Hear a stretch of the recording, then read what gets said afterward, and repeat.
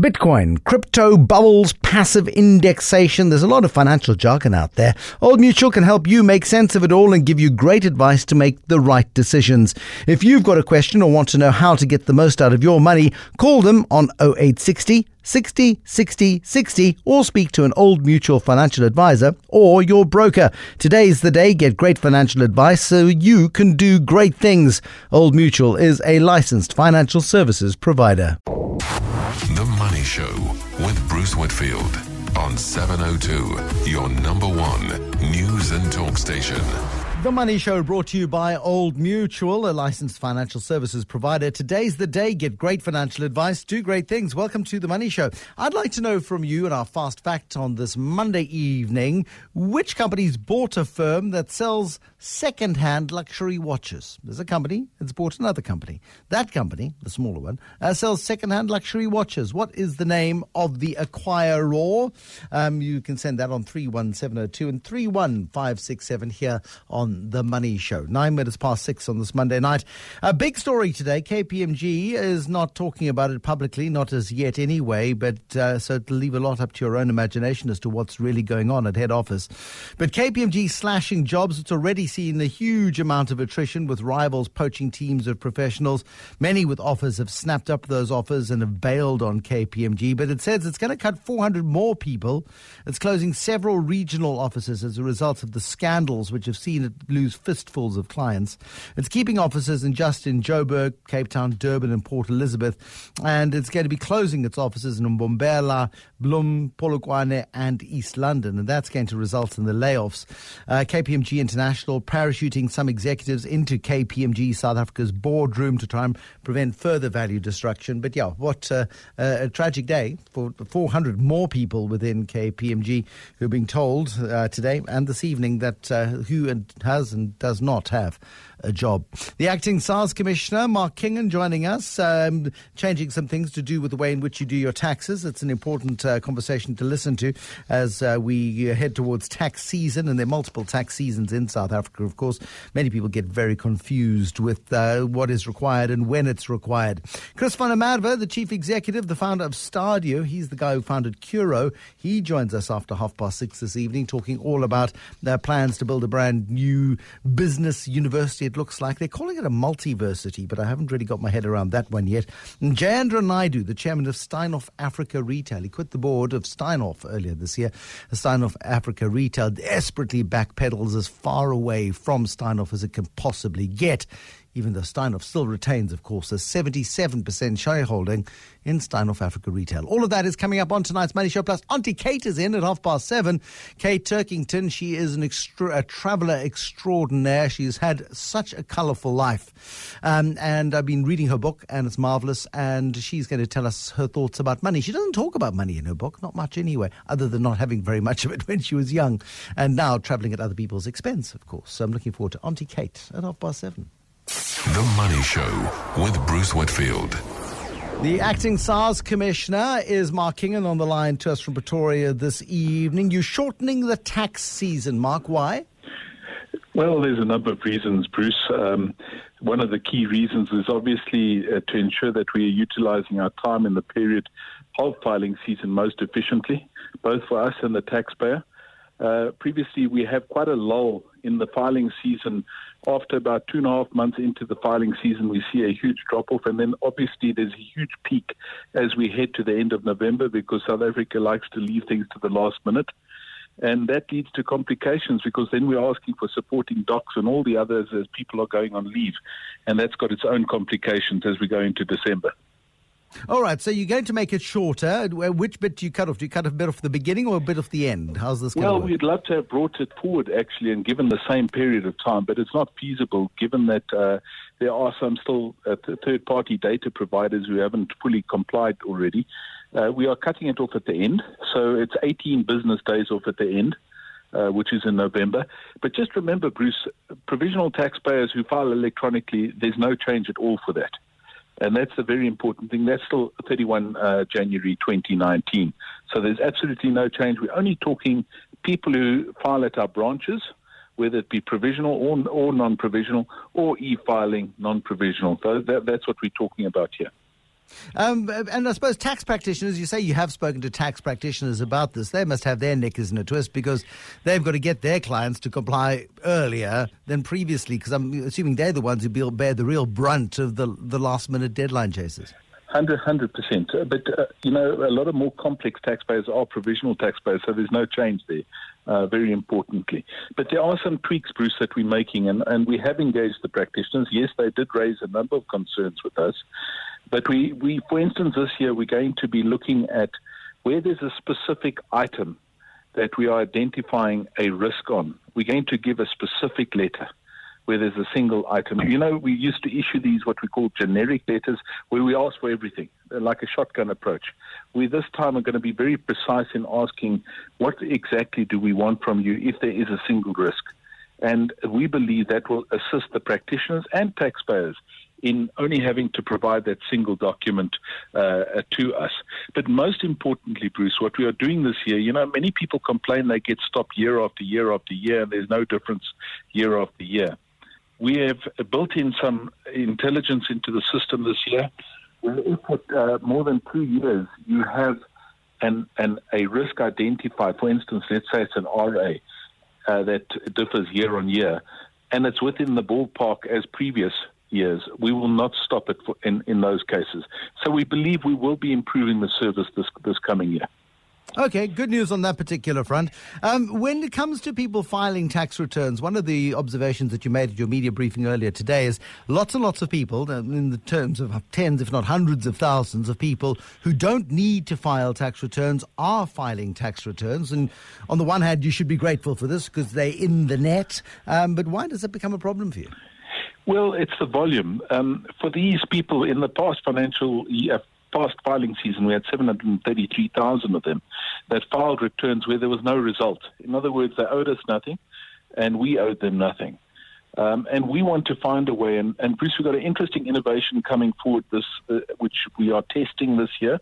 We will not roll it out. We're just checking the data.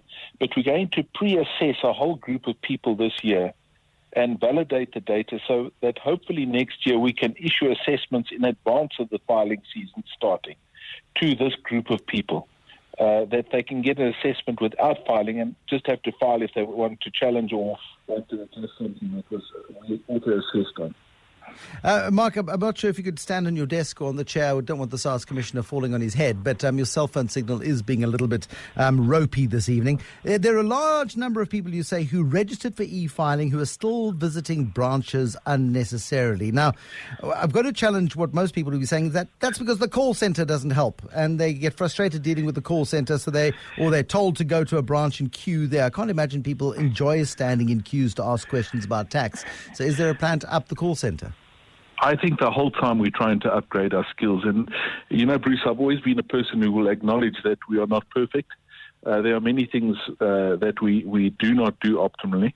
But we do believe that our call center agents, specifically with Help You e-file, should be able to assist people to file more effectively. I am engaging with the teams to ensure they are upskilled the whole time. But we had 868,000 e-filing registered people visiting our branches last year. Now, that goes to the heart of the problem. We need to find a way that they have the courage and the trust in terms of doing it themselves. And maybe it's part of our educational material and the fear that is there about our organization, that people are scared to make a mistake. We need to educate far more, I think, in getting people to do it themselves. The consequences of making a mistake are massively punitive. I mean, you guys don't have a reputation for being warm and fuzzy when somebody makes a mistake and you say, no, yeah, you can come pay now, argue later. You've made a mistake, Bruce, you must pay. Bruce, I'm always warm and fuzzy, man. You might be, but I'm afraid many people's experience of your organization is not warm and fuzzy. And that's why you've got these queues. Sure. One of the challenges is obviously in dealing with these mistakes, and many people do make bona fide errors. We do not seek to penalize when there's a bona fide error that is made by a taxpayer, and you will very rarely find that. But for instance, when a person year on year underdeclares his interest, we have to start taking certain steps to ensure that they declare it accurately. Yes, we have to do that. But at the same stage, if a person makes a mistake and they claim a Canada tablet which was not dispensed by a doctor, we're not going to take a hard line in terms of that. Obviously, if it's maliciously done with intent to defraud, we have to do something. And then final question, I did say to people, if you've got any questions for Mark Kingan, please send your questions through. And guess what the most commonly asked question is? Why do refunds take so long? Are you dealing with that? We are dealing with that. And obviously, Bruce, I think we've been on your show a number of times in the last couple of years. The Ombudsman did issue a report, and a number of the Ombudsman's findings, and one of the specific ones where we hold a refund for a previous year, where we're busy with an audit on the current year, we have rectified that, and from the beginning of filing season, that will be dealt with. But Bruce, that just reminds me one thing which I do need to inform people. We are going to be giving priority this year to the filing of returns for the current year. So we find many thousands of returns, people coming in for previous years. While we welcome people wanting to be compliant, they will be lesser prioritized in terms of the process and the work that we do. Okay, so I mean, if you do have an outstanding tax return from 5 years ago and SARS has said, please file your return, they also don't use that as an excuse for not doing this year's return. This year's return is almost more important than the one 5 years ago, although you are going to be lent on heavily. Bruce. All are important, Bruce. But what we find is a lot of our fraud is happening with people filing multiple returns, specifically in the below the 350,000 rand tranche, where they suddenly file a whole lot of returns with small amounts, which are fictitious amounts to be claimed. And are you catching them, Mark? I mean, these are the guys who are tying you up in knots and wasting an awful lot of your time and everyone's time.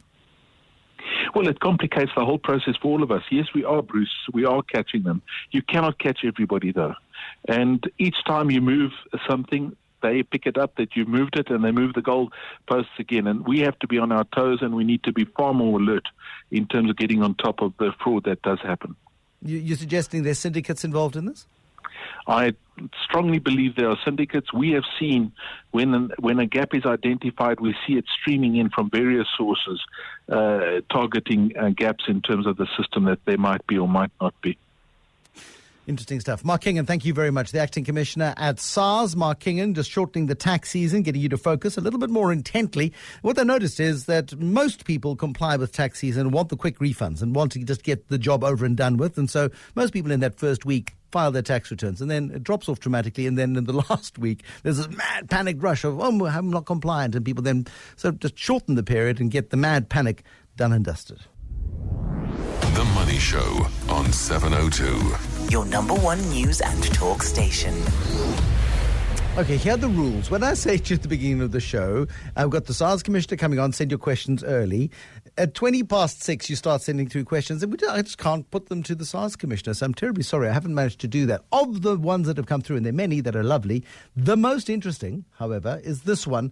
And if you are a tax practitioner and you can answer this question, I'd be really grateful if you did. My employer was deducting tax and not paying it over to SARS. I reported this in 2014 and to date have heard nothing. How do I get justice?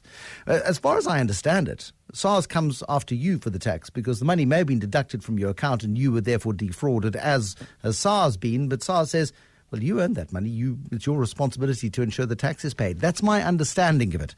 Certainly a company I worked for 20 years ago. Some of us saw the writing on the wall and disappeared. Some other people stuck around and got nailed on this particular point. I don't know if the rules have changed over time. If you're a tax practitioner, 011-883-0702, 021-446-0567, please. The Money Show. The markets. So today's fast fact question, Peter Brook, is who has bought a company that sells luxury second-hand watches? That I actually read about.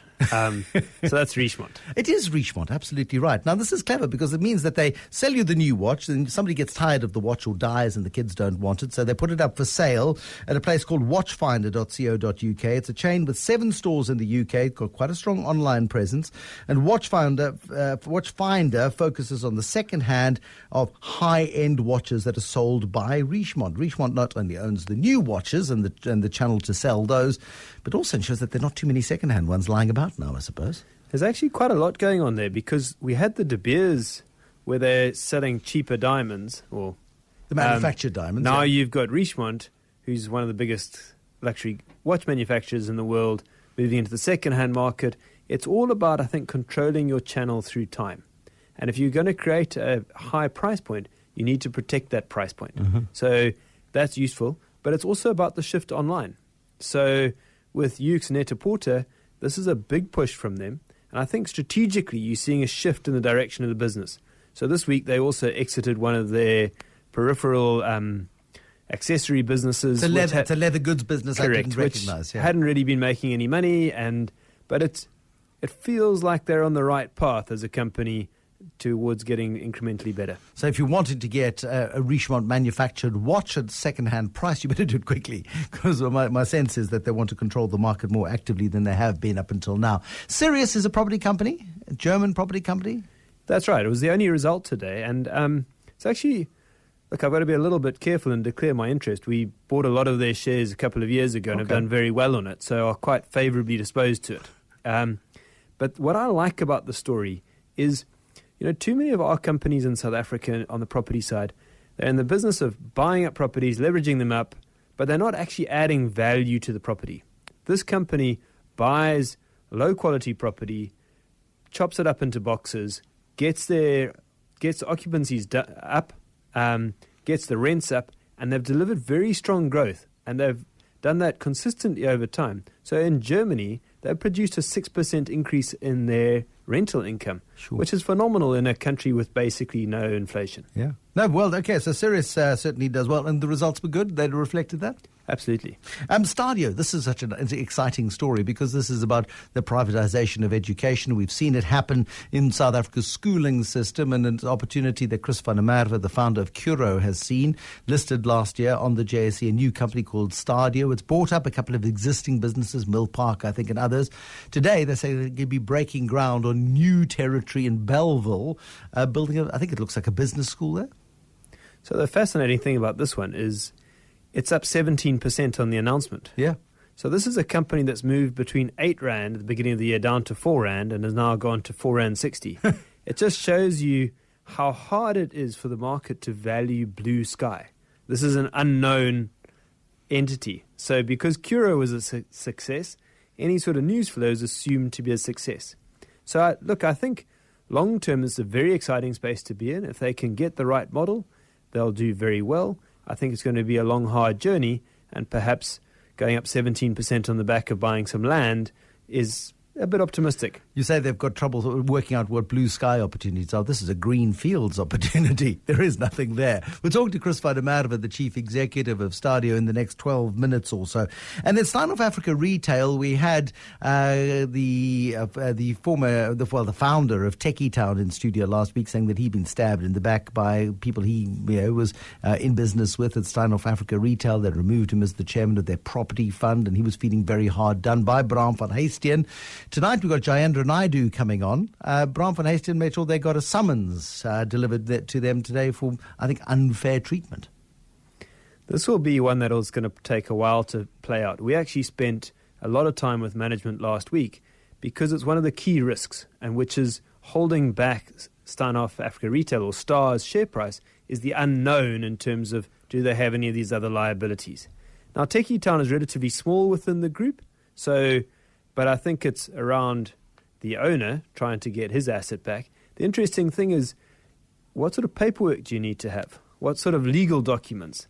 So if you've got an agreement, was that a verbal agreement with Marcus Juster, or was that something signed by STAR directors? Well, we don't know that. We'll ask Jayendra Naidoo that question this evening when we chat to him just after 7 o'clock tonight. Peter Brook with the Old Mutual Investment Group is tonight's market commentator on a day with the JSE. Had a stonking session. It was up nice and strongly. The market was up 588 points, more than 1% stronger. Everything with the South Africa Pty Limited stamp on it went up today. It's fascinating. The market's just going back and forth in terms of, I was writing my monthly commentary. Last month the market was down 5. The previous month it was up 5. It's quite schizophrenic. I think what we mustn't lose sight of, though, is what is happening to the fundamentals. Are the fundamentals of the country getting incrementally better? And if I look at what we've been doing in terms of structural reform, the answer is clearly yes. Peter Brook with the Old Mutual Investment Group, tonight's market commentator. The Money Show is brought to you by Old Mutual, a licensed financial services provider. Today's the day. Get great financial advice. Do great things. I had a question earlier from somebody who said their employer was deducting tax and not paying it over to SARS. This has been reported. They don't know what to do. Nikki Kennedy, thank you for your SMS this evening from NK Accounting Services, saying I'm a tax practitioner. It's a very difficult situation. You're right, Nikki, it is. So Nikki says that they've been able to sort out queries with SARS where employers have deducted PAYE and have not paid over to SARS or did not submit IRP5 certificates. Now, provide as much information and as much supporting documentation as possible, such as your employment contract stipulating remuneration, pay slips showing gross income and PAYE deducted, bank statements showing net salaries received, and she says that is likely to help. That's certainly what has worked for Nikki Kennedy and for her clients. Thank you for that SMS coming through this evening here on The Money Show. On the next Money Show, we're looking at inner city tours, the turnaround of Hillbrow. We went on a walking tour there the other day with Nicholas Bauer, you know him from TV, and Michael Luptak, they call him Loopy, the co-founders of Dlala and Jay, and their mission in life is to change people's perceptions of the inner city and the Hillbrow area in particular. Looking forward to revisiting that space in studio tomorrow on the next Money Show. Then Andy Rice with Heroes and Zeros will also wrap up and analyse all the big money stories of the day. The Money Show with Bruce Whitfield. What's the saying? Slowly, slowly, then suddenly. It certainly appears to be the strategy of Stadio, which has made some acquisitions since it was spun off from Curo, creating a new listing for tertiary education. The founder and chief executive is Chris van der Merwe. 18% leap in the share price of Stadio today, which has seen its value whittle down from about 8 Rand to 4 Rand and today to 4 Rand 60. This is your first campus development, your first tertiary campus development, Chris van der Merwe. Yes, Bruce, good evening and also to the listeners, and thanks for the opportunity. Bruce, we've actually constructed 3 already, one in Musgrave in KwaZulu-Natal, one in Waterfall and one in Montana, but these are only faculties of education. So this greenfield is actually a fully fledged campus, which will over time accommodate all the campuses that you will naturally find on the campus of a public university. Now, this is 7.8 hectares. It's about 8 rugby fields of land bought in Durbanville. To build what exactly? I mean, is this a multi-storey car park topped with lecture theatres? What's this thing look like? It's a very functional campus, and if you allow me some time, let's tell the listeners which faculties they can expect on the campus. So they can expect a school of education, a school of business and commerce, a school of natural and life sciences, a school of agriculture and nature conservation, a school of engineering and manufacturing, a school of health and medical sciences, a school of information technology, a school of architecture and the built environment, a school of the creative economy, and last but not least, a school of law and security studies. Now, obviously, we've learned a lot of lessons when we constructed Curo schools, so expect a very, very functional campus. A functional campus means what? A little bit austere and just a very practical sort of place. Lots of face brick and not sort of the warmth of a traditional old-style university campus. I think those days are probably gone. So there's definitely a paradigm shift amongst the millennials to rather enjoy what we call asynchronous methodologies. Now that means you've got to combine contact learning with blended learning. So if a prof stands in a class and actually, presents his or her lesson, then the student can either be in one lecture room or receive the lesson over a tablet, or there can be a collaborative group sitting in a coffee shop and viewing the lesson. So we are thinking very, very diligently in making this suitable for the lifestyle of youngsters. I mean, fine. I mean, I remember people turning up to the early morning lectures at university, sometimes in their pajamas. I mean, these were the dedicated students. Now, literally, people can quite happily stay at home in their pajamas and go to university. They can, Bruce, but remember, there's a lot of skills that you can actually only develop. For instance, if you school engineers, you need a laboratory, so you can't exactly do that in a blended the engineers, I'm talking about art students. I mean, engineers never went to university, never went to classes in their pajamas. They weren't creative enough. No. Now, Chris, tell me about this. You're calling it a multiversity. I mean, that's a very trendy name. Is that your way of getting around the restrictions that government puts on you, that you can't call a tertiary institution a university because only they can call universities universities? You have to call them colleges colleges and places of higher learning. So multiversity, does that get over that hurdle?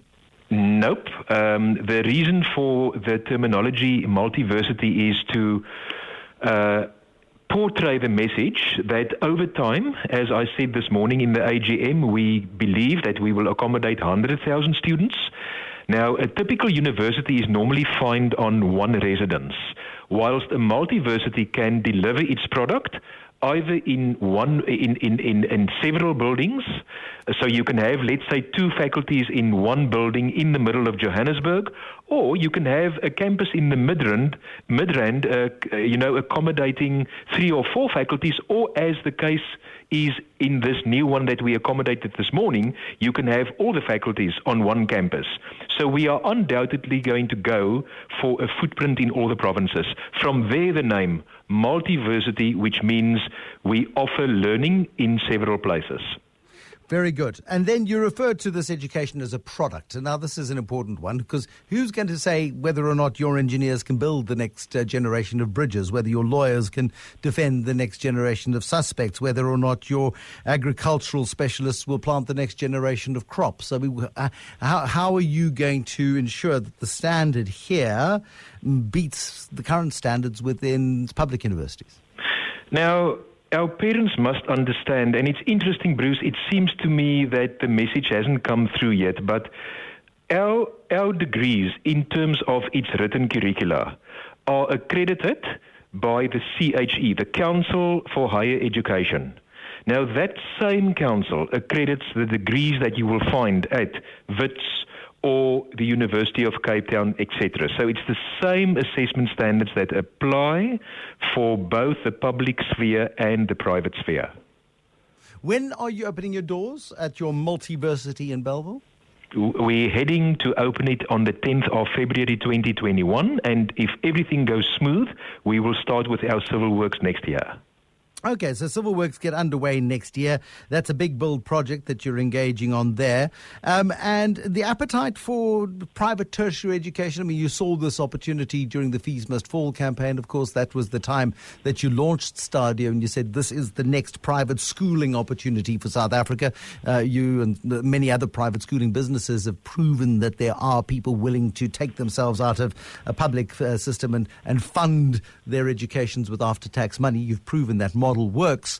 How big is the market going to be in tertiary private education, do you think? Bruce, so you've got to understand that our passion is to widen access. So we see ourselves, once again, as is in the case of Kiro, as supplementing or complementing the state. Now, if you take a look at our public universities, the 26 universities carry about 1.4 million students, whilst they are restricted in terms of a lack of infrastructure. So what I'm saying is a lot of them are very full. They are also limited in terms of the state can only provide so many subsidies. Now, if you take a look at the National Development Plan's expectations for 2030, according to the aim for tertiary education in South Africa, we need at least 1.6 million students, to be in the tertiary space. So a huge market for us, as only 160,000 students currently find themselves in the private space. Chris van der Merwe, the Stadio Chief Executive, on the line to us from Cape Town this evening, where he's just bought the space equivalent to about 8 rugby fields in Bellville, where he plans to build a multiversity. The Money Show. Stock Pick Monday. Stock Pick Monday this evening. Chantel Marks, who is the head of research at FNB Wealth and Investments, is our stock picker this evening, on the line to us from Johannesburg. Your first one this evening is one we haven't had for a while, and that is Bidvest, not Bidcorp, but the South African business of Bidvest, the old Bidvest. Why that, Chantel Marks?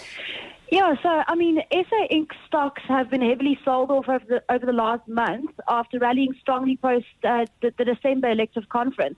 And it seems a little bit overdone at the moment. It was probably in part due to the fading Ramaphosa trade, but mostly due to risk-off conditions globally. And, I mean, if you look at Bidvest, it is so geared to the South African economy. It does literally everything for everyone in South Africa. I mean, you can just go around your office building and you can see security, printing, probably watering plants is being done by Bidvest. So that share price was down 18% last month. But if you believe in the medium-term macroeconomic recovery and maybe even structural change in South Africa longer term, this is really the one to get involved with. We also see them disposing some of their associated assets like Adcock Ingram and Comair, and that could also provide some value unlock. You see them getting rid of Adcock and Comair? Yeah, I mean, they have been speaking about these non-core assets and what they are looking, and that they are planning to do something with them. We are hoping that a disposal is on the cards, because I think that'll probably be best for just kind of focusing management on the long-term strategy of the main business, which is services. And then your next one, AVI, expensive shoes and crunchy biscuits. Yeah, Baker's biscuits. Everyone loves a Baker's biscuit. So, I mean, it kind of gets lumped in with the rest of the food producers. And, I mean, over the last few months, they've really had a torrid time. I mean, we had Listeria impacting Tiger Brands and RCL Foods. We also had a fall in grain numbers, so everyone who was selling bread or maize meal was impacted. And then Tiger Brands specifically mentioning pest numbers that haven't been particularly good, less cockroaches in the world, it seems. But AVI isn't exposed to any of that stuff. I mean, no processed meats, no grain exposure, and no I mean, they don't own Doom or Target. So, I mean, if you're looking at a company that's also exposed to an improvement in the South African consumer space, this is a really nice company, because not only branded kind of snacks and beverages, but also that shoe business, Spitz and Green Cross. South Africans do love their expensive shoes, and this really is an interesting way to play that. And then they say fools go where angels fear to tread. Let's get my fools and angels in the right order. Liberty 2 Degrees. It's a property stock in the South African property sector, which has been been beaten 6-love in the last couple of months. Why is Liberty 2 Degrees on your radar?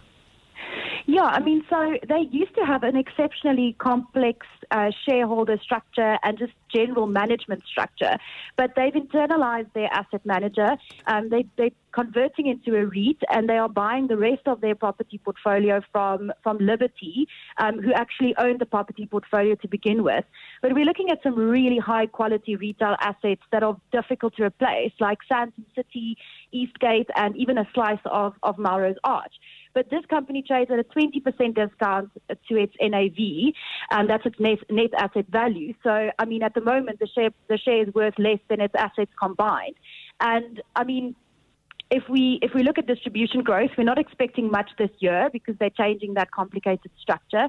But they're about to add some debt to their capital structure, and we should see an improvement in distribution growth going forward.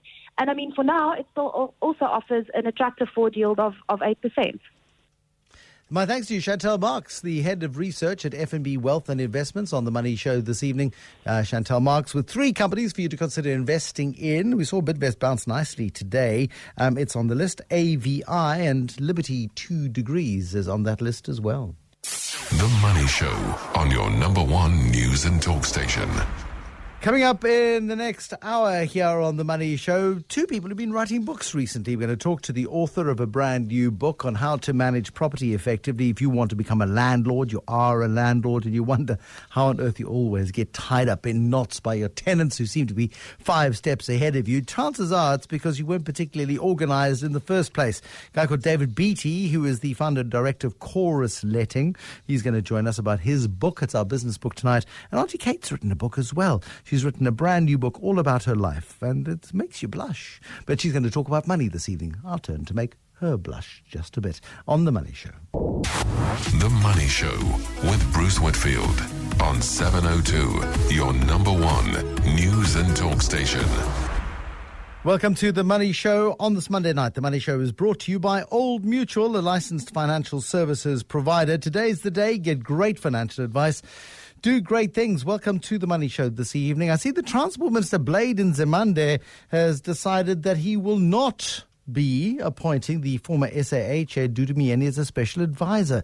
His predecessor, Joe Masonganyi, said that he was going to appoint Dudu Myeni, and Dudu Myeni would report directly to him, and then SAA would be moved to the Department of Transport, and he needed an aviation expert. And as we know, as chair of SAA, Dudu Myeni would have built up many hours of expertise in aviation. Well, the current Minister of Transport doesn't seem to agree with his predecessor, doesn't seem to see the need to have that expert in aviation in his close quarters, and so he says he has no intention to retain Dudu Myeni in his office, which is an interesting new development as we follow the huge cleanup that's happening within state-owned enterprises, many of them, of course, significantly loss-making state-owned enterprises. The Money Show on 702. Your number one news and talk station. Steinhoff Africa Retail bending over backwards to create at least a perception that there's no connection, or there won't be a connection in future between it and its 77% shareholder Steinhoff. But there's the problem. Steinhoff owns 77% of Steinhoff Africa Retail. And Steinhoff is a terrible stain on the image of the executives who work in Steinhoff Africa Retail, so much so that they changed the name back to Pepkor. We heard that story last night. Great pleasure to welcome to the Money Show Jayendra Naidoo, who's the chairman of Steinhoff Africa Retail. He's on the line to us from Johannesburg this evening. Have you found a way to exorcise that shareholding, that 77% umbilical cord to the mothership, Jayendra? Good evening, Bruce. Well, firstly, a first step has been taken by Steinhoff selling some shares. So actually, they're now down to the much reduced shareholding of 71%. Oh, it makes all the difference in the world. I get you. But it's a process. It's a process, and it's not that one can deny the role of Steinhoff in putting together this business, but this business and all the assets in it, Pep, Ackermans, JD Group, and the specialty brands, including Techie Town and John Craig and so on, that the bulk of these brands were in Pepkor, which at that stage had South African brands as well as European brands like Pepco. And that is really the heart of what seems to be the good business in Steinhoff, and most of it is now in Star. So in keeping with the trajectory, as we've been cleaning up lots of things that have come onto the table since December 5th, it was time to rename the business and look to the future. And so Pepco is the name with great history, and we were very comfortable, and the board, including the directors who are cross-directors of Steinhoff, all unanimously supported that. Those cross-directorships, those remain while the ownership structure remains the way it is. Is there a plan by Steinhoff, and you would know this because their directors sit on your board, is there a plan to get rid of all of their Steinhoff Africa shares, to cut you loose?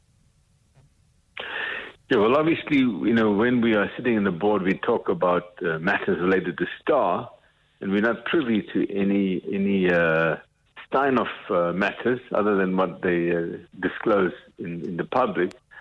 We do understand that there are discussions ongoing between the Steinhoff board, management board and supervisory board and the creditors of Steinhoff.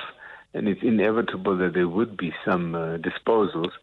But at this time, I have no specific knowledge of any specific plans. They don't tell you anything. I mean, you were on that Steinhoff board, that supervisory board, until January yourself, just the other day. Exactly. I was there for 3 board meetings, during which time no financial statements were produced. And then I got off the board in January. Did you run screaming? What were the circumstances of your departure? Did you just look at this and say, I don't want to be associated with that, and run screaming out of the room? No. One has to be responsible when the board, when the company one is on the board of gets into difficulties.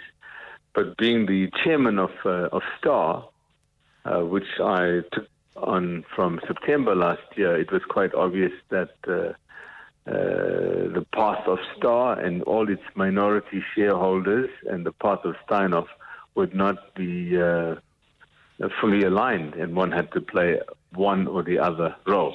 And I chose to go with Star. Do you or any other entities associated with you have any shares in Steinhoff? Is it just Lancaster 101, your vehicle, the one that's controlled by you, that owns 9% of Star? Is that the only financial interest you have here? Yes. I'm not sure I fully got the question, but Lancaster 101 owns just under 9% of Star and also still retains some of its Steinhoff shares that we acquired in 2016. Okay, so you do have a stake in Steinhoff as well. Do you find yourself conflicted at all when it comes to dealing with Steinhoff and versus Steinhoff Africa Retail?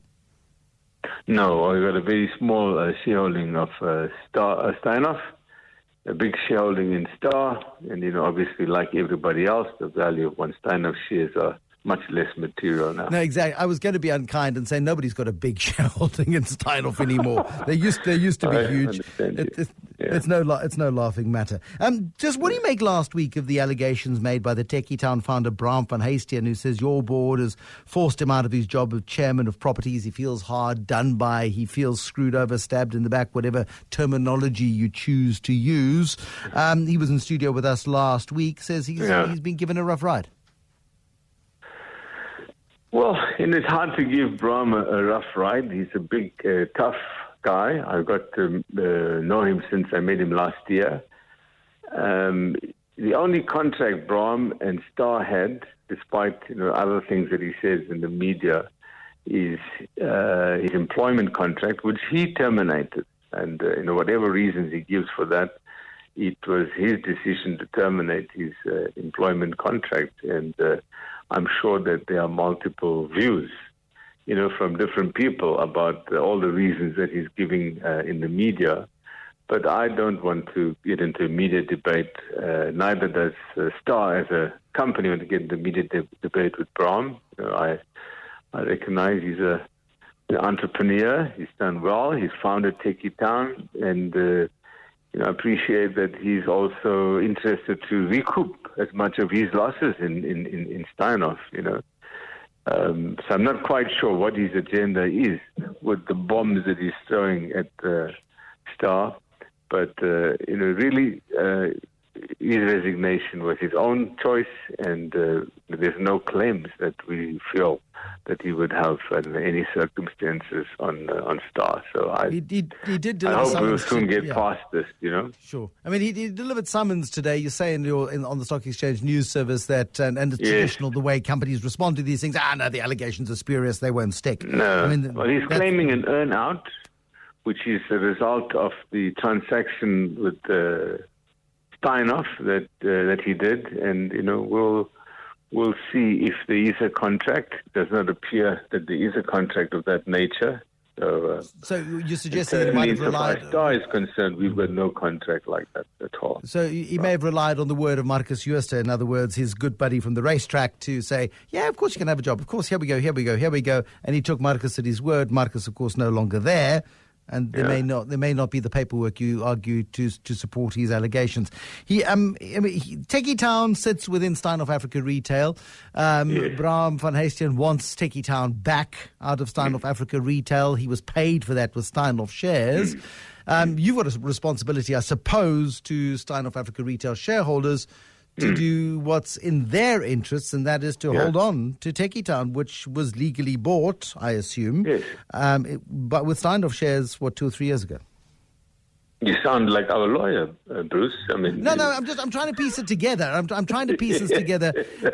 He's arguing a case that he's got a claim against you when actually the deal was with Steinhoff. It strikes me as quite a complicated. It's a fraught and emotional battle on his part, and I'm trying to get to some kind of truth on this. No, I 100% agree with you, and I think you've got the issue. Star owns Techie Town. Techie Town is doing well for Star, and the fact that it was bought by Steinhoff from Bram and others, it's history. It was then sold by Steinhoff to Star, and we paid good money for it. So it's an asset that's here. But you do have a problem if he proves that he got screwed over by the board of Steinhoff Africa Retail, though. Well, why would he be screwed over by the board of Steinhoff Africa Retail? I don't believe there's any basis for that at all. I mean, he claims that board meetings, the first board meeting that he went to after this whole fiasco, that 70% of the board meeting was all about executive remuneration and ensuring that the guys in the room were getting their fair shake, and that all the documents were in place before the business of the company was discussed. It suggests a bit of a grabby culture within Steinhoff Africa Retail. Is that fair? No, not at all. The management of Steinhoff Africa Retail, I can say that I really believe they are dedicated to getting the best deals for their customers, and they really are customer focused, So that's a company that has an awesome culture of delivering value. And it's shown over all the years, decades, the high growth that it's had, the revenue, the market share that it's grown. Bram is an entrepreneur. I understand him well. I've also become an entrepreneur in the last 20 years, nearly 20 years. Sometimes some of the institutional and corporate side can leave you a little bit bored in a meeting when you've got lots of detail and admin stuff. But I really don't think that could be a source of frustration. But whatever the issues are, we will no doubt have to deal with them as a factual matter. What was really the issues, and I don't believe there's any grounds for Bram to have terminated his contract, and we'll see how that matter plays itself out. Jayendra Naidoo, thanks for coming on tonight. The chairman of Steinhoff Africa Retail, Jayendra Naidoo, on the line to us from Johannesburg tonight. The Money Show. Business books.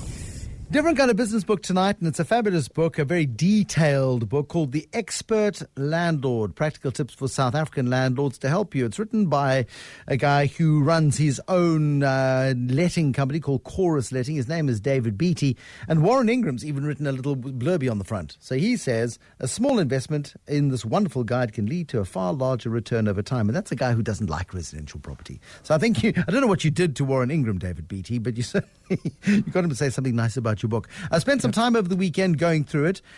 You're giving away all your secrets. Yeah, I think there's a great need in the country for good property management.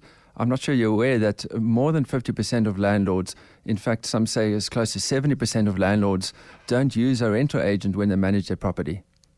And everybody thinks that they're an expert at this. And, I mean, anybody who's ever dealt with a DIY landlord knows it can be a patchy experience at best. And I love the way in which you break it up, and you state the bleeding obvious, but it's important to see it written in black and white in terms of the processes that people follow. And you start off with two case studies, one with a guy who inherits a property, I think in Randburg somewhere, and he lives in 4 ways, and he's got a cottage in his backyard, and he does everything wrong, and it goes pear-shaped. And then there's the A-type landlady who does everything right. And It is about process, and it is about the work you put into the returns ultimately, I suppose, that you get out of a rental property. Absolutely, Bruce. The typical Bryside story of, the errant tenant that ruins your property, that need not be the norm. That really should be the exception. It should be, and a lot of people get burned by tenants, and a lot of tenants get burned by landlords.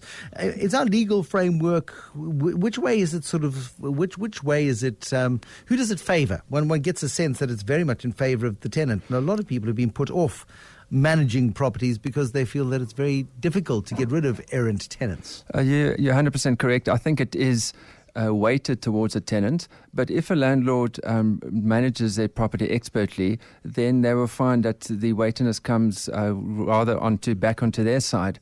It's just normal being fair to your customer, the tenant, and if that's the case, well then typically it can go very smoothly. Okay, what happens if you get a tenant who hasn't paid you for 3 months and is refusing to move out? It's just a question of following a procedure. First of all, you shouldn't be acting only after 3 months. Very much after the first few days. On the first month, you should be starting your debt collection procedures. And then, if the tenant's not paying by within a 20 days notice period of breach, then you should be commencing eviction proceedings. But that eviction proceeding it certainly did require you to go to the High Court, which requires an advocate and which requires court time and requires many thousands of rand. Technically, yes, but if you're negotiating properly with your tenant, very seldom should a bad situation end up in eviction. Yeah, but I mean, it does happen, unfortunately. It does. Unfortunately, they sit tight. Unfortunately, it does happen. You're very, very, very correct, and it is very unfortunate. In those circumstances, I highly recommend that the landlord acts swiftly and gets through the pain as soon as possible, because this really does come to an end. If I can just add, Bruce, I can also contend that prevention is better than cure. I was going to go there now. Yeah. Yes, absolutely. I mean, and you talk a lot about the preparation involved, and I was just looking at your step-by-step process in terms of how you vet your tenants and how you go through the process and how you ensure there is an art to extracting the very best tenants in a market. Yes, absolutely. And bearing in mind is that it is tough for tenants out there. It's tough for everyone economically. And you need to do your screening very carefully to make sure you appoint the right person. What is your right to somebody's deposit? Somebody pays you a deposit when they move in. Hopefully they do that, because otherwise you've been a twit for not taking a deposit. Absolutely. It comes to the end of a lease and it is day 31 and suddenly the carpets have got, I don't know, something disgusting. Cat's wee all over them. That's a fairly common one, I would assume. Yes. It really comes down to the ingoing inspection that you as a landlord should be conducting, and then on the outgoing inspection you compare the ingoing with the outgoing inspection, and if there's a differentiation between the two, you deduct the damages from the deposit on hand. Yeah, but your ingoing inspection can't detail the smell. You see, you can do photographs. That's why I chose something disgusting. That would be shown in the inspection from the point of view that you're not noting a smell. If it is a smell, you'll be noting it in your ingoing inspection. Oh, you see, you've thought of everything. When we look at the possibility of making money out of residential property, there are so many costs associated with it. You own this property. If you're lucky, you inherit a property that you don't have to pay the transfer duties on, and you don't have to pay all of these things on. But it's one gets a sense that in many cases, running a property portfolio, unless you follow the rule book as you've laid out in The Expert Landlord, is a bit of a mug's game in terms of getting a return, especially in a low growth property environment like we've had in many parts of the country for quite a while now. Yeah, I think the investment process is made up of many parts. It's how you buy the property.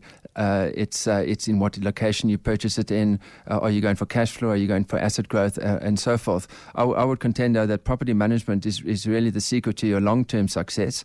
And in a 10 to 20-year process, you're always going to win in property, but not if you're silly about your property management. And if you're not going to be serious about it, I would highly recommend that you rather put your money in, say, property shares or something like that. I mean, how much time does one need to dedicate to the effective management of a property? I see you don't. I mean, you give us lots of work to do in your book, but is it a 5-hour a month occupation? Is it a 10-hour a month occupation per property? What's your sense? If you place a good tenant and you do the hard work up front, well, then it need not take more than half an hour a month or 20 minutes a month. If you place a terrible tenant, it's going to cost you a lot more time. But also something like riding a bicycle, you get a lot more efficient at it over time, and it shouldn't. We've got many landlords that takes very little period of their time.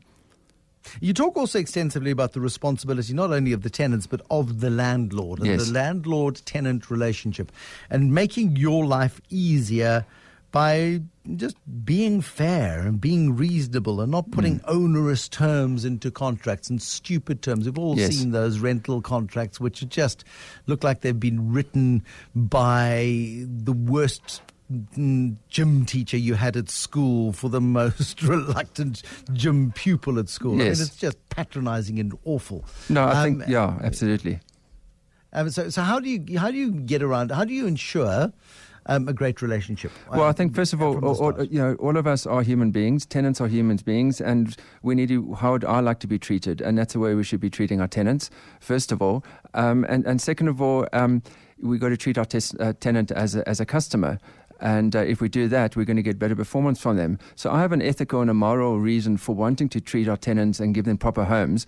But at the end of the day, it's good business sense to provide a good customer service to our tenants. And that covers a whole lot of things, such as having a fair contract, being responsive to your tenant, treating them with respect, and so forth. And nobody's scared to spend a little bit of money. I mean, there are very good contracts available online. There are very good agreements online. There are resources which, when a tenant is a day or two late with their rent, you can trigger an automatic letter that says, "Dear tenant, yes, I'm sure you've had a tough month, but so am I. Yes, please pay." Yes, that sort of stuff. But that costs a little bit of money, and often you find people saying, "Oh, I'm not going to spend $2 or $3 grand now. I'm sure they'll pay me next month," and by which time you're underwater for 2 months of rent rather than one. Absolutely. Early deliberate action is what is really important. David Beattie, thank you, the founder and director of Chorus Letting. In a moment, Kate Turkington. She's written a brand new book called Yes, Really. You read it, you go, never. And then you look at the cover and it goes, yes, really. And this is her life. And I woke up especially early this morning to read Auntie Kate's book. I was blushing for half of it and then laughing for the other half. I can't wait to talk to her. Make Money Mondays coming up next. The Money Show.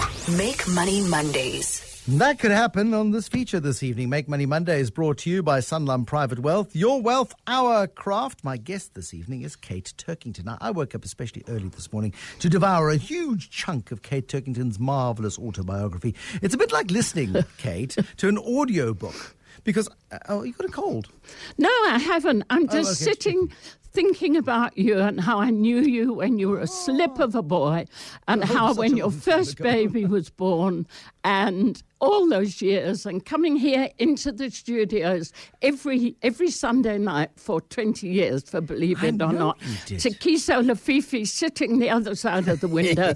Oh, lordy, lordy, lordy. It's like coming home. Nostalgia attack. It is, exactly. But you will remember, Kate, for many, many years of presenting Believe It or Not, and believe it or not, it was 20 years. Yeah. And on a Sunday night, and she spoke to an extraordinary array of believers, disbelievers, crackpots, cynics, mad people about what makes him tick, and I think she loved every minute of it. But I've learned so much about you. Some of it which made me blush, some of it which made my jaw drop, and some of it which I was quite jealous of your life, Kate Turkington. Well, a committed traveller, travel writer. After all of these years, you're still gallivanting around the globe like a crazy person. I'm still gallivanting around the world. I'm still working. Which is wonderful, at my tender age. But Bruce, the book, because you say one of the reviews I really do like says brave and boisterous, shocking and sexy, which I quite like.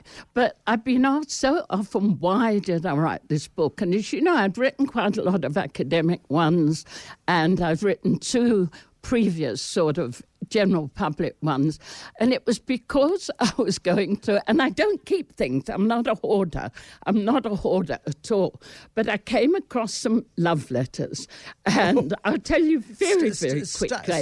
Stuck in your second husband Alan's military bag. These weren't love letters from the husbands, these were love letters from lovers, and one of them, it's written on that thin blue airmail paper. You remember that? Even you're young enough to remember they're old enough to remember the thin blue airmail paper. And it starts, my darling Kate, I can't live without you, I can't sleep, da-da-da. And it goes on like this for 3 anguished pages. And it finally ends up, I can't live without you. I'm going to take you away from Alan. We're going to run away together and live happily ever after. Yours, Alex. I have no idea who Alex is. Alex, if you're listening. And if some old guy in a Zimmer frame limps up to the doors of 702, I'm not in. But I mean, and that's the marvel of your life is that it has been wildly varied. Some of it's wild. It certainly hasn't been dull. The only references you ever make to money is when you're younger and you have none of it. Well, I still don't have any. Well done. Proper journalist. You know what? I'm going to be all cheesy Facebook now. I don't have any money. I have a roof over my head. I have a house. I have a car. I have 2 rescue Jack Russells. I have a pension, and what I earn now comes, wait for it, now comes the tissues and the Facebook cheesy bit. Quickly, my riches. violin no, music, you've got to wait. You've got to wait. I've been building up to this. Sorry. Building up to this. My riches are my family and my friends. Come on, 1, 2, 3. No, we don't. No, but it is true, and you're as proud as punch about your kids from 2 different marriages and all of your grandkids. I think there are 9 grandkids. Your eldest granddaughter is named after your late sister Rita. You see, I've been paying attention. You have, good, and there is one. People have. I haven't been trolled so far on social media because there is some really quite shocking things. And they're shocking in perhaps the public image people have of me, and the things that happen to me in my life don't always come together. But I haven't yet been trolled, and if you're listening, please don't start trolling me because I will just ignore you.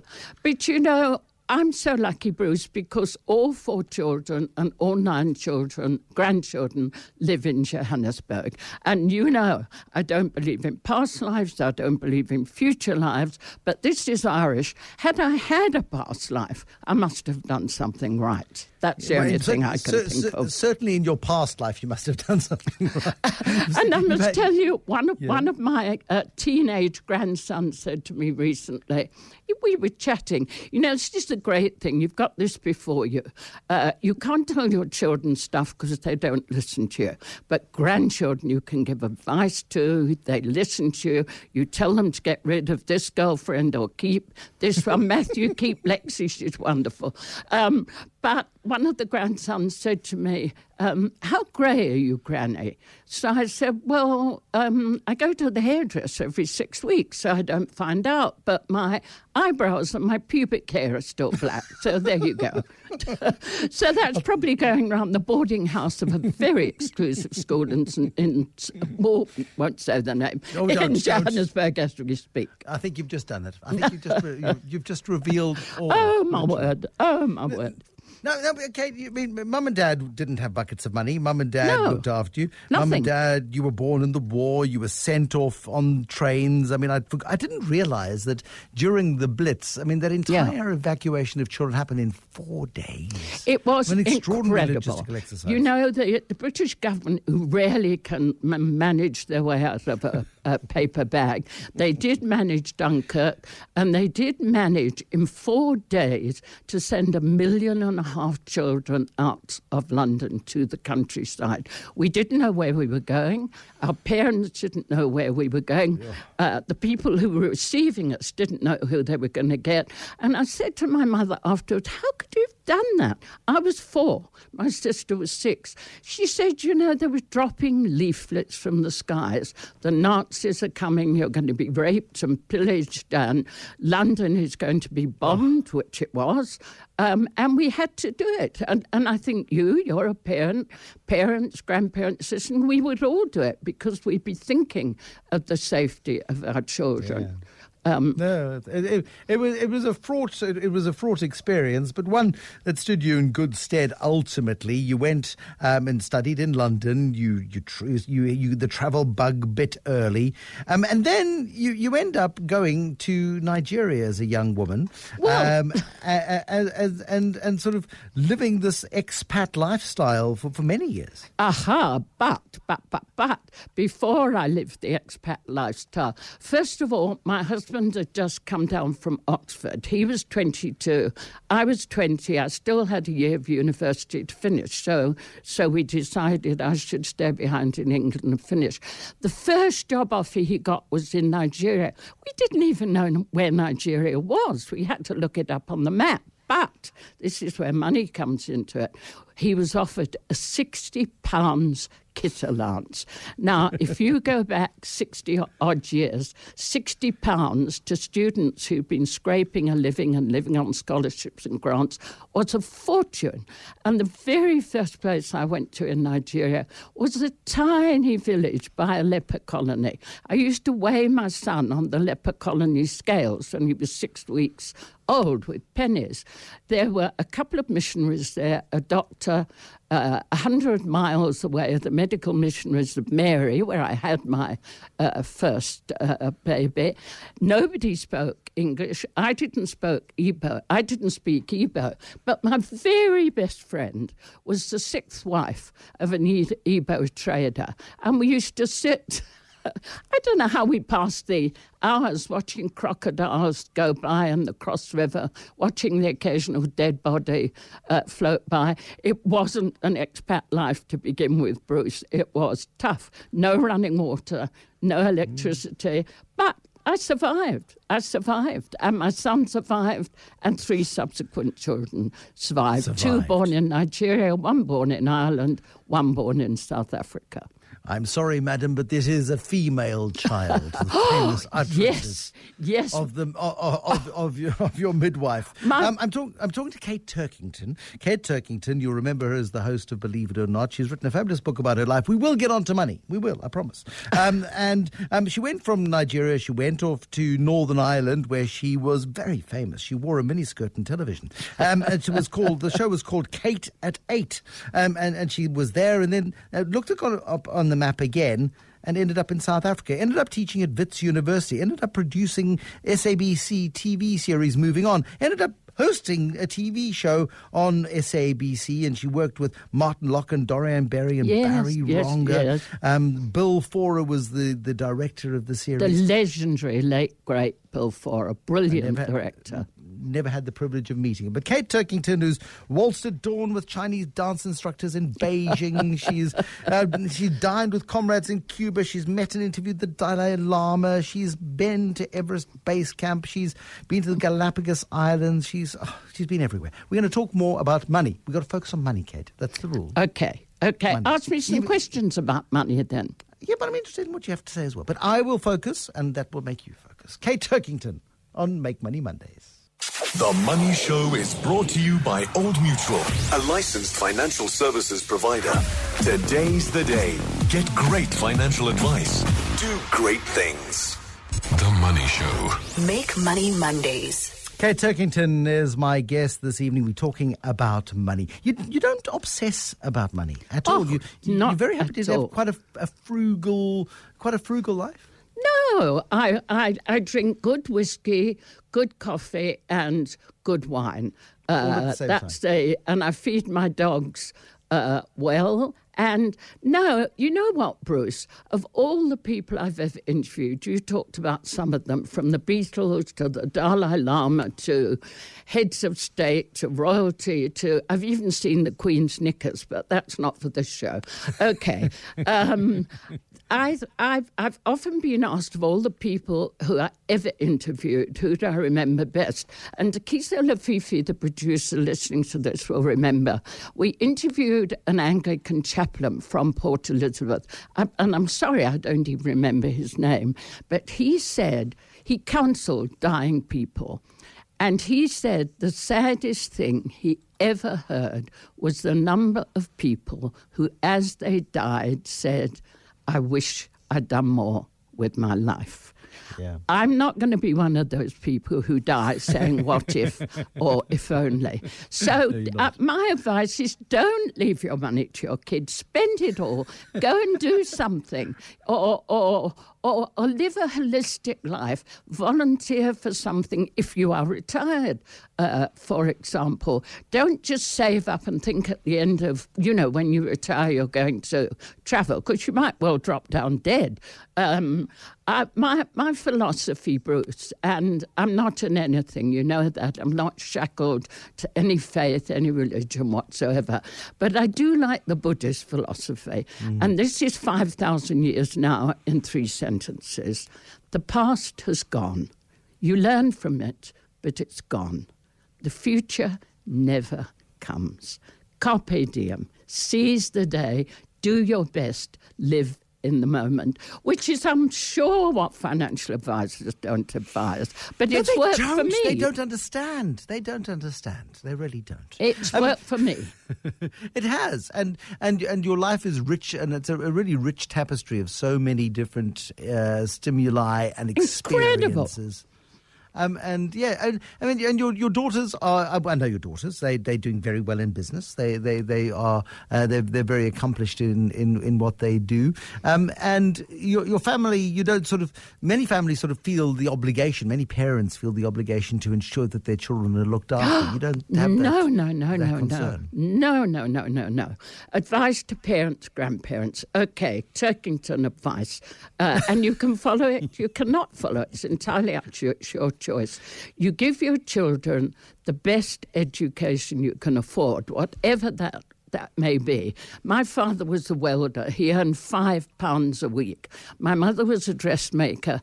They scrimped and saved to save my sister and I to private school. Now there's a whole dynasty of graduates and educated people. So you give your children the best education you can.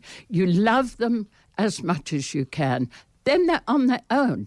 They must be on their own. How often have you seen these families where daughter gets a BMW at 16, son goes into daddy's business when all he wants to do is do a drama degree? No, teach your children to do what they want to do and what they're good at. And you know, Bruce, I also have a problem with these slogans you see. You can be whatever you want to be. Rubbish. If you can't sing, you're not going to win idols, for God's sake. So everybody has a talent. Yes, okay. Everybody has a talent. In all my teaching years, whether I was teaching in West Africa, teaching here at Wits, I never met somebody who wasn't good at something. There is a talent in everybody, and it must be nurtured and it must be fostered.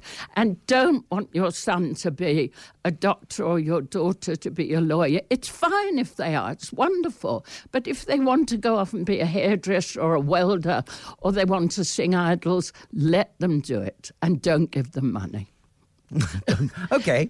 I'm sorry. When I see my kids in the morning, when they wake up, I'm saying, "Don't be sorry, children. Auntie Kate says no money. Here's a phone number. Complain to her." You're going to be in so much trouble. You know something. If you have, I have enough to get by on. Okay. If you have no money, it's incredibly liberating. You know, when Steinhoff collapsed, I didn't give a damn. And I'm sorry. I know there are people who lost money. You've only got one pair of feet. You've only got one body. There's only so much you can do. This is total counter-revolutionary, I'm sure, but I know you're a free spirit because I knew you, and you're still very young by my standards. You're a free spirit too, and nurture those free spirits wherever you find them. It's such good guidance, Auntie Kate. I'm so glad you came on this evening. My guest is Kate Turkington. She has lived an incredible life, which if you want to see it described in full detail, her book is called Yes, Really, and it is a book where you will really, and you then turn to the company and go, yes, really. It's about her life, and she chose to write the book when she picked up an old love letter which poured out his love for her, his adoration for her, and he couldn't remember what's his name? Alex, but I have obviously he made no impact on me whatsoever. None whatsoever. But I mean, there's lots of other things. You know, people ask me about growing old. Are there good things about growing old? Oh, yes, there are great things about growing old. First of all, when you're young, you want everybody to like you and you want to make a good impression. When you're old, you don't give a damn.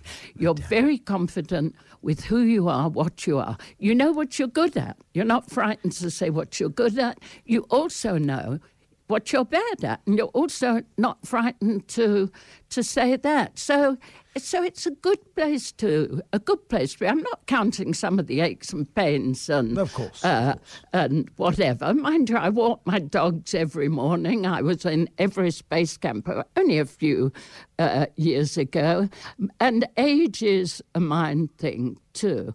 I spoke to, and I hope she's not listening, but she won't know who it was. I was down in the Cape doing some stuff for the book a while ago, and a lady came up to me afterwards, dripping with diamonds, not mink, because you don't do mink anymore, dripping with diamonds and whatever. And she said her husband died 2 years ago. She cries every day. She's very wealthy. She doesn't know what to do with her life. She's so miserable. And yeah. I felt quite cross. I felt like saying, get a grip. For goodness sake, get a grip, go and do something. I have a wonderful friend who in her early 60s goes and works as either a carer in the UK or she au pairs somewhere. And she earns enough money in Europe because Europeans, Americans love South Africans. She goes off, she works, she earns some money, she comes back, she lives in the best country in the world, i.e. South Africa, for 6 months, and she gets on with her life, deal with it. And also, Bruce, somebody asked me, because there is a big, big shock horror in the book, somebody asked me about forgiveness. And I said, I don't think forgiveness comes into anything. Who are we to forgive? What you do is you accept. So if something bad happens to you, deal with it, move on. It isn't easy. We've all been there. There's not a single person listening to this program who hasn't had something bad happen to them. You know that. We all know that. Deal with it. Deal with it, move on. Do you ever regret not focusing on money when you sit at the traffic lights and somebody with a top-down Lamborghini comes and revs their engine next to you? Do you ever say, "Ooh, I wish I'd had a bit of that"? How incredibly vulgar. How incredibly I'm vulgar. sorry to have asked it. I'm sorry Bruce, to I'm not a things person. I don't have things. I don't have things. People can take things away from you. They can't take memories and experiences away from you. And that, finally, is what's going to matter. And yes, I do have a tiny, tiny, tiny little bit of savings, and I keep them in a tiny, weeny sock under my mattress. Oh, now you've told everybody.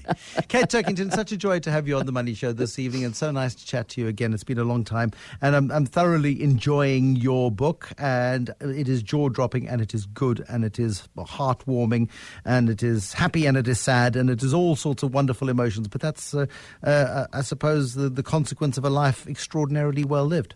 Thank you. I will continue to live it, and I don't find Alex. Find somebody else, but don't find Alex.